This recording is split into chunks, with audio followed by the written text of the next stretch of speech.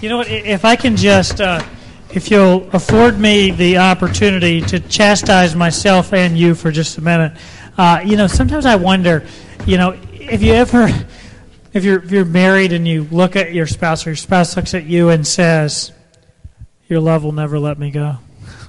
Does that carry with it the weight that you would love for it to carry? Sometimes I picture myself, I've shared this with you before, when I'm worshiping and I want to be like David, and I want to be like dancing like crazy and no holes barred and loving it, and yet I find myself being so tame. And I just think that if someone were to come in and they knew nothing about the church, but we told them, the church, this is the thing that changes the world. Putting your faith in Jesus is the thing that changes your whole life. And they came in and they only got to see me worshiping. And sometimes the way that I look in worship, I think they would say, "You know what? I'll try something else." And so that's a challenge for me on a morning when I get here and I struggle to get going, and then right at the end I see the last word that we sing a few times, and it says, "Jesus, your love will never let me go." And I think, man, if that's true, if all of this is true, my worship has been pretty poor this morning. So that's me. Thanks for letting me do that and not leaving. Have you ever said this? Have you ever said, I know I've said it a bunch of times, you said, "If I'd only known then what I know now," and then you repeat that with a whole lot of other things. "If I'd only known then what I know now." I think the irony of that, especially the further you think back in your life, is when you say that, there was probably someone very close to you telling you all the things that you don't know now. And so the truth of it is what you could really say, if I had only listened to the people who knew more than me back then, it probably would have turned out a lot different. Because there's usually somebody around us trying to say, "Hey, this is probably not going to be very good for you," because they may have done it themselves or walked through it. I think also, if I had known everything back then that I know now, if I take myself back 20 years to me at 12, and I knew everything at 12 that I know at 32, I'd probably be depressed. Would you not? You know what I would also do? I would definitely, on the day that you go to the college recruiting seminar, and they tell you all the money you can make in this career or that career, I would raise my hand very quickly and tell them that, "No, we're not making that money. This is a total lie. Stop telling us all that." But anyway, that's probably why I'd probably be depressed. But, so there's some things, though, that we wish we had known back then. Some things we'll save for the future, and we'll let the disappointment hit us when it comes. But there are a lot of things that we wish we had known then what we know now. I say that spiritually a lot, too.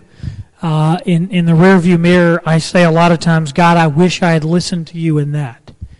I wish I had obeyed you in that." Or maybe I just wish I had known what you wanted me to do. I wish I had taken the time to see what you were saying to me. In the midst of raising kids, I think about my relationship with my dad. I think about my pursuit of my own ambition. And oftentimes, way later, I look back and say, "Man, God, I wish in those things I would have listened to at least the little bit that I knew you wanted me to do. And I wish that I would have done those things." I know that doing that in that original place would have always saved me from a mountain of heartache. And so I wish that I would have done those things, and I wish I would have listened to God, and I wish I would have known then what I know now. And so what I want to begin to do is I want to spend the next couple months, and I want to together begin to walk through this idea of learning to hear from God. And really squishing, really stomping the bug of regret and the lack of clarity when it comes to hearing and doing what God wants us to do. And each and every one of life's situations. Because I believe that our lives will be incredibly richer if we will begin to hear what God has to say to us. Good place to start, the Bible, 1 Samuel chapter 3, verse 1. So we'll jump in 1 Samuel chapter 3 today. Here's what you're going to see in here, and I'm just going to give you the punchline before I even tell the joke. I'm just going to start with that. But here's what you're going to see, and it's that obedience is the key to hearing God. And that's really the big idea. Obedience is the key to hearing God. I got locked out of my truck. This was like a couple years ago, and it was like, one of those 103 days, and I'm locked out, and it's mega hot, and I gotta wait, and then not only do I have to wait, I gotta spend $40 or $50 or whatever it costs to have somebody come and open the door, and in that moment, all that I needed were my keys. My phone was in the car, I had a meeting I was supposed to be at, and there was not one thing I could do about it. It was this total helpless feeling, cotton mouth, lots of problems, and I'm just sitting there thinking, all I need right now is the key. The key is the key to relief and to air conditioning and all the things that I need. And obedience is this key to accessing the great and powerful wisdom and all-knowing knowledge of a holy God who has walked everywhere that we've walked, but did it completely without sin. And can you imagine the simple thing as obedience is the key to getting access to all that? 1 Samuel chapter 3, verse 1. It says, the boy Samuel ministered before the Lord under Eli. And in those days, the word of the Lord was rare. There were not many visions. I'm going to read that one more time. In those days, the word of the Lord was rare. There were not many visions. Forgive me, but I'm going to really chop this passage up. But does that sound like some times that you have had in your life? If you spoke biblically, like in biblical terms, you would say, the word of the Lord is rare in my house these days. And between the fussing and the loud music and whatever else we've got going on, who would know if the Lord was trying to speak anyway? I don't even know when I'm trying to speak. I mean, it's so chaotic around here. The word of the Lord is rare in these days. And maybe you feel like these days have gone on for a lot of days. The word of the Lord was rare in those days. Instead of the wisdom of God leading us, we find ourselves in those kind of days just fumbling through it and hoping that we can recover before something really bad happens or before we have to face the repercussions of not really pursuing what God would have us to pursue. And we find ourselves in those days doing that. So what was it like in this time? This time where God had nothing to say. Is that really the case? Is it really the case that in those times God was just like, well, I just don't have that much to say right now. And when something comes to me, I'll say it. So here's what's happening in those days, those kind of days that he's talking about. In those days, in Israel, you're in what's called the period of the Judges. And so from the time that Israel sort of gets to, they get out of Egypt and they get to finally become their own nation and do their own thing, they have these judges that rule over them. And you have a few good ones, and then you get closer towards the end, you get some real duds. One of them is this guy named Samson. You guys heard of Samson. He's the real strong one, had the long hair. And here's some things. I was listening to the story of Samson where I happened to be in the audio Bible, and I'm listening to it. And this guy was filthy. I mean, the idea that he is the leader of God's people just makes you cringe. And you see, like one of the stories starts with, and Samson went down to this village to sleep with a prostitute. And there's like 4 or 5 stories, and they don't even really address it. But that's how Samson lived his life. This constant disobedience, and yet he's supposed to be leading God's people. So you're in this period where you've got that kind of leader. The next person after that is the prophet Eli, and Eli is also sort of serving in this judge role, and he does a pretty decent job. But right after him are his sons, and Eli's sons, tell me some things, there's nothing new under the sun. I mean, Eli's sons are leading the temple, and when people like you and me would come there and they would give money to them or they would give sacrifices, if they didn't like the sacrifice, they would yell at these people and they would send them back and they would make them come back with more. And their whole idea was gaining their own personal wealth at the expense of everybody sort of in the congregation. I mean, right? Some things, it's been going on forever and it continues to today. These people using what was really the church to profit for themselves. And so then these people, again, supposed to be leading Israel, and this is what you see them doing. Eli, the judge, the prophet, knows that his sons are doing it, and he kind of gives them this real finger wag and says, you boys are doing bad, and that's about it. And then he just kind of lets them continue taking advantage of all the people who come to the temple. And so what's happening for Israel is in the lack of good leadership in these days, just like the leaders, they're just disobedient. And in these days, for this long period of time, you're just finding Israel being completely disobedient. And in that disobedience lies the first truth. And it's the reality that obedience always comes before hearing God.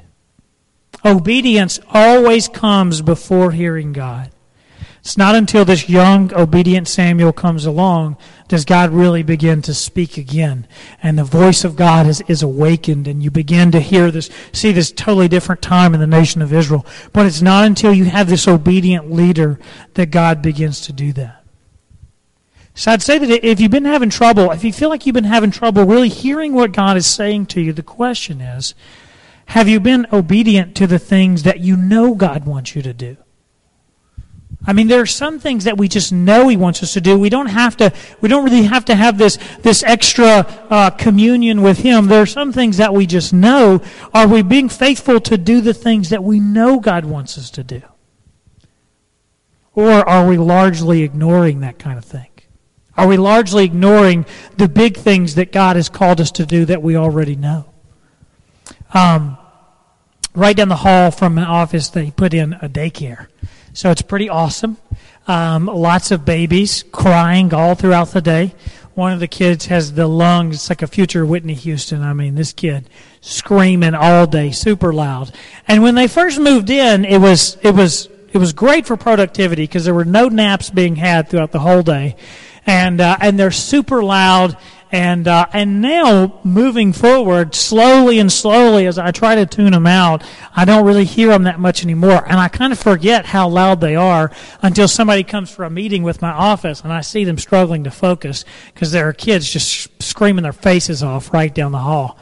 And the reality is, and you know this, the more that you ignore something, the easier it gets to ignore it. The more that you ignore something, the harder it is to hear it later. And so maybe in your life, you've got to this point where the idea of hearing God on some level just seems impossible. And you even think that people that might say something about hearing God are a little bit cuckoo because it just seems like something that's so far from your own reality. But ignoring what little bit God has called you to do, the piece that you do know, has made you deaf to His voice. And in seasons of my life, in those times where I feel like I'm like, God, I want to do what you want me to do. I just don't know what that is. And then I can look around at all these different pockets where I'm saying, but I know you want me to do that. But I don't want to do that one yet. Can you give me the other thing and I'll come back to that one? And the more that I ignore Him, the less that I can hear Him. And some of you guys are just like me. You do that very thing. You say, well, God, I'll listen to you if you'll first tell me what it is I have to do. What are you telling me to do? What are you telling me to give up? Then I'll really let you know if I'm going to be faithful. On my way here, I'm constantly reminded of this thing, that there's, I won't bear all my sins in front of you, right? But in my life, I have this. There's always, I say to God, God, I want you to bless the church and to grow the church. And I want you to bless my business and grow it. And I want you to do great things in the life of my family. And then, and as I'm praying that and I'm saying, God, tell me what you want me to do. Tell me, all I want to do is what you want me to do. And even as I'm praying that, I'm thinking, what might I have to change that God could really use me? And then there's this thing that comes in my mind all the time. And I go, God, give me the power to give that up. And even in the back of my mind, even as I'm saying it, I'm going, no, I'm not really going to do that. Like even as I'm saying it, I'm like, I know that, and even I'm thinking, give me the power to do it. I don't really want to do it. I just know how challenging it is, and it's all wrapped in my own ambition, and it's all wrapped in me wanting to be important and to feel important. And even though I know so often that's the thing, I can't help, I just got this grasp on it. But who knows what it may be that God's calling you to give up, and maybe it's income, and look, I mean, that's another one of those things where verbally I say, God, I will give up anything for you. And in the back of my mind, I'm like, but as long as it's not my paycheck or any portion of it. Maybe it's some of your time. Maybe it's some of your time that God is really calling you to give up. Maybe it's just that you finally found a good rhythm for what you like to do on Saturdays, and maybe God's gonna really tap into that. You know, and you don't know. Maybe it's something God's calling you to give up. Maybe for me, years ago, it was maybe God calling me to be a missionary, and I happened to get to be one of these missionaries that lives not too far from my family and where I grew up, and that's really nice. But for a while, I had to really, I couldn't say, if I had said, God, I want to do what you want me to do, and He said, well, it's going to be New Orleans, I'd have been like, yeah, I can do that. That one's easy. But before I could know, I had to say, God, I'm going to give it up to you completely, wherever you want me to go, no matter how far it is. And then I got to know what it was. But before then, it just wasn't clear. Because obedience has to come before we get to hear the thing. Have you ever watched those old episodes of Let's Make a Deal? How many of you have ever watched Let's Make a Deal? Okay. All the old people raise their hands. All right. Okay, so I've only watched a couple episodes. We had a newer version of it not long ago. But you know, what would happen, for those of you that don't know, is you would have, and you guys probably correct me, I would be wrong. Just don't correct me, just assume I'm right. But you'd have like a door, you know, you'd have something in your hand.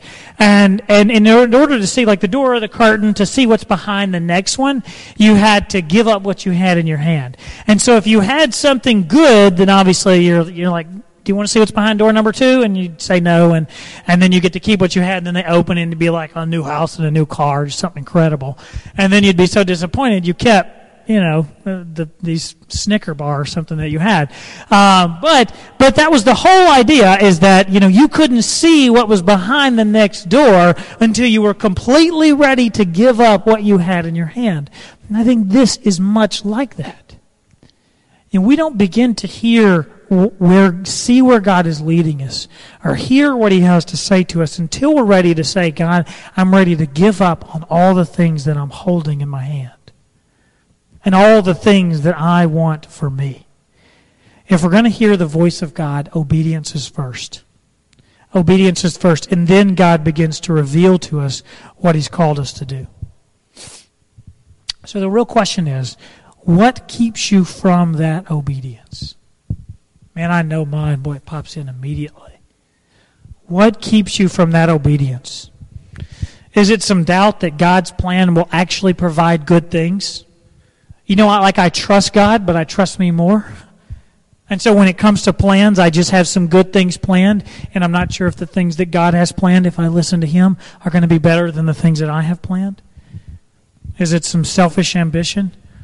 God, I want to do what you want me to do, but I really want these other things. And so what I'm thinking is I'm going to do these things, and then when I get them all, I'm going to come back, and then I'm going to come to you, and then you can do with me whatever you want. Is it just a desire to do the things that I want to do? I've been through a whole lot of garbage in life, or I've been through all this, and this time is going to be mine. And so God, I just, you know, is that the thing that keeps you, is just wanting to command your own schedule? Sometimes what keeps us from being obedient is an inability to get our parents, our spouse, our children on board. You know, that can be challenging. When it's challenging to be obedient, if you feel like somebody's pulling against you, that all kind of things keep us from this obedience. There's a quote that I want to read to you. It says, our spiritual ear will never hear His voice if we have a personal agenda to which we are already committed. And this one speaks volumes to me. Our spiritual ear will never hear His voice if we have a personal agenda to which we are already committed. Just to sort of wind up this point, if you bought the book, and I don't know if you read what's in there, it's really good, it's really rich, but there's one story she tells in there, and she tells a story about her son, and they're out in the backyard and they're playing, and she notices he starts whimpering and things. She walks over and she sees his hand stuck in a jar.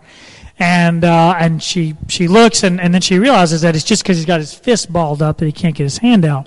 And so she tells him to unclench his fist but then she realizes he's got something in his hand. It's like an acorn or something. Acorn. I don't know how you say it, but he's got one of those things in his hand, and he's just squeezing it, and he wants it so bad that he's not willing to let it go. And she's trying to explain to him, look, you can get your hand out and have the thing too if you'll just listen to me.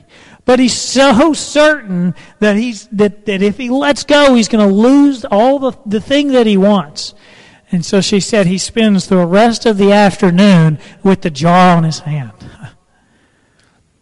And that couldn't be more me sometimes. Just hanging on to this little bitty thing, and God is saying, I'm going to give you that and more. But you got to let go. And I just struggle to let any wise person, that person who was standing next to us 20 years ago when we wish we could have known all the things then that we know now, who's telling us all the things that we know now. You know, like all that confused me a little bit as I said it. But man, if I would just listen to that voice, if I would just hear what God has to say and let the thing go, man, He promises great things. The story continues. We pick it up in verse 10. So I skip a little bit. 1 Samuel chapter 3. Pick it up in verse 10. It says, the Lord came. So in between 1 and 9, you hear God is calling Samuel. And Samuel thinks it's Eli. And it's actually like this audible voice, or at least audible in his mind. And so, and finally Eli realizes, hey, it's not, obviously it's not me calling you, Samuel. It's God. So next time He calls you, I want you to listen to Him. So verse 10. It says, the Lord came and stood there, calling as at the other times, Samuel, Samuel. And then Samuel said, speak, for your servant is listening. And the Lord said to Samuel, see, I'm about to do something in Israel that will make the ears of everyone who hears about it tingle. At that time I will carry out against Eli everything I spoke against his family from beginning to end. For I told him that I would judge his family forever because of the sin he knew about. His sons blasphemed God, and he failed to restrain them. This part of the story highlights the reality that obeying and hearing God is not easy. Neither one of those two things. The obedience that comes before hearing is not easy. Hearing what God calls us to do is not easy. In this story, Samuel had lived with Eli since he was a small child. And he had adored Eli. And Eli is the serving as the judge in Israel, and he's the prophet, and Samuel has come to admire him. And then God comes and says, what's about to happen, and what you're going to have to tell Eli is that I'm going to judge him, and I'm going to judge his whole family, and I'm going to judge his children especially harshly. And this is the message. He's been faithful, and God finally comes to him and shares this with him. And this is what he shares. He comes to learn that soon after he's going to take Eli's place, and he's going to serve in this role, and he's going to be a prophet, and he's going to have the incredible task of leading this whole nation of Israel in a time when the voice of the Lord is rare because the people just don't want to hear what God has to say. I mean, I can't tell you the agony of being a pastor and feeling like people that you're preaching to could care less about what you have to say. And God tells him, this is going to be your job.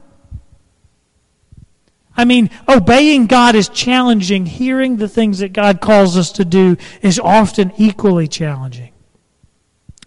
Being obedient in your own life when people around you are not seeking that same thing, it can seem nearly impossible. And when you're seeking to be obedient, and maybe here on Sunday morning, you're like, you know what, I'm going to do it. And you are all in, and during the prayer time, you're praying about it, and then you walk out, and first thing or midweek, you get surrounded by people that are not about the same things, and all of a sudden, it's so easy to just forget all that. That seems like an insurmountable task given all the things that are around you. I've known missionaries. I've known lots of missionaries, and student missionaries, people that were adults and going in the mission field, whose family criticized them immensely for taking their family somewhere unsafe. They asked them questions. How will you pay for your kids' college? You're not going to be making any money. You know, how can you do all this to your family? It seems incredibly irresponsible. And for them to hear what God had to say and then to go do it was incredibly challenging. And they went through this long season of saying, God, is this really what you want me to do? Because I was so certain, but now I'm not certain. And hearing God and being obedient to God is so challenging when other people say, that's not God. That's not really the thing. Here's a reality that you can bank on. We finish up the passage here. Here's a reality that you can bank on as you commit to being faithful, as you commit to being obedient, you begin to hear the voice of God. Verse 19.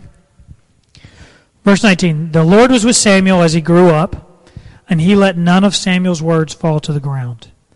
And all Israel from Dan to Beersheba recognized that Samuel was attested as a prophet of the Lord. The Lord continued to appear at Shiloh, and there he revealed himself to Samuel through his word. The reality, the truth that you can bank on is that the Lord will be with you. You will hear his voice, and he will bless you. That's the you see it in his life, and it's true in our own. The truth is, when we're faithful to hear God, and when we're faithful to do what he calls us to do, he says, I'm guaranteeing you this, that I will be with you, that you will continue to hear my voice, and most importantly, that I will bless you. And all the things that you're concerned about, all the different pieces that you're concerned about following me, the things you may have to give up and the challenges that may come with that, God says, I will be with you, you will hear my voice, and I will bless you. I want to pause for just a minute and ask you to imagine with me how great it would be if you consistently, just over and over, decided to take great leaps of faith. How cool would this be? Because some of us have never seen this in our lives, even once. How cool would it be if you just decided to take a great leap of faith, having no idea, seeing all the, and I mean responsibly, not like I really want to do something, so I'm going to say it's God. You know, I mean a real movement of God in your own life, and you just faithfully said, I'm going to jump, and I'm going to say, God, what do you want me to do? And I'm not going to know how it ends, but I'm just going to do it. And how cool would it be to see over and over, when you're faithful to do that, to see God solve all the problems and put all the things in place? How cool would that be?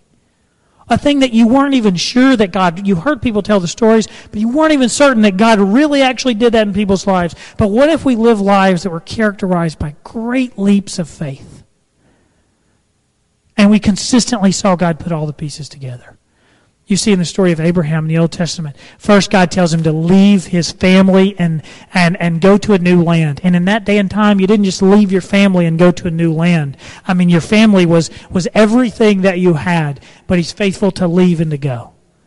And then he tells him to have a son, and then he, you know, and Abraham believes that God's going to be faithful, that he's going to have a son. Then he turns 100, and I don't know how many 100-year-olds you know that are getting pregnant these days, but it's not super common. But yet he has a child when he's like 100. And so, because he believed God. And then years later, God tells him, I need you to sacrifice your son.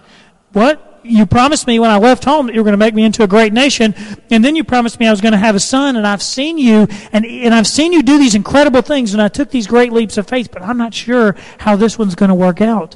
How am I going to be made into a great nation if I take the life of my own son? And also, isn't that sin? I'm not sure how this works out, God. But instead of asking all those questions, you know what the text says when God asked Abraham to do something incredibly huge? It says he woke up early the next morning and he got going. And what happened? Of course, God delivered him, and he didn't have to sacrifice his son, and all the promises that God made came true. What if we lived lives that were characterized by great leaps of faith, and over we saw God come through? Wouldn't that be incredible? It sounds exciting, it sounds fulfilling, it sounds challenging, but it sounds incredibly worth it. So what I pray that we would do is my prayer for us today especially, is that we would begin to leave all the obstacles that keep us between ourselves and obedience. That we would leave all the obstacles that keep us between ourselves and obedience. So that over the course of the next 6 weeks, as we begin to talk about how we might hear the voice of God, that we would actually begin to be able to do it. Let's pray. God, I pray just that right now, just that and only that we would commit to obedience. And even if we know so little about you and so little about what you call us to do, that we would commit to that little bit and say, God, I'm just going to be obedient.